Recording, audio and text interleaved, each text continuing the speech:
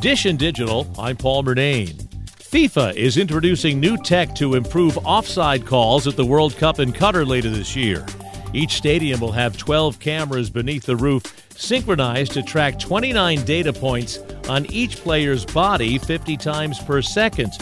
Data is processed with artificial intelligence to create a 3D offside line that is alerted to the team of video assistant referee officials. A sensor in the ball tracks its acceleration and gives a more precise kick point when the decisive pass is played to align with the offside line data.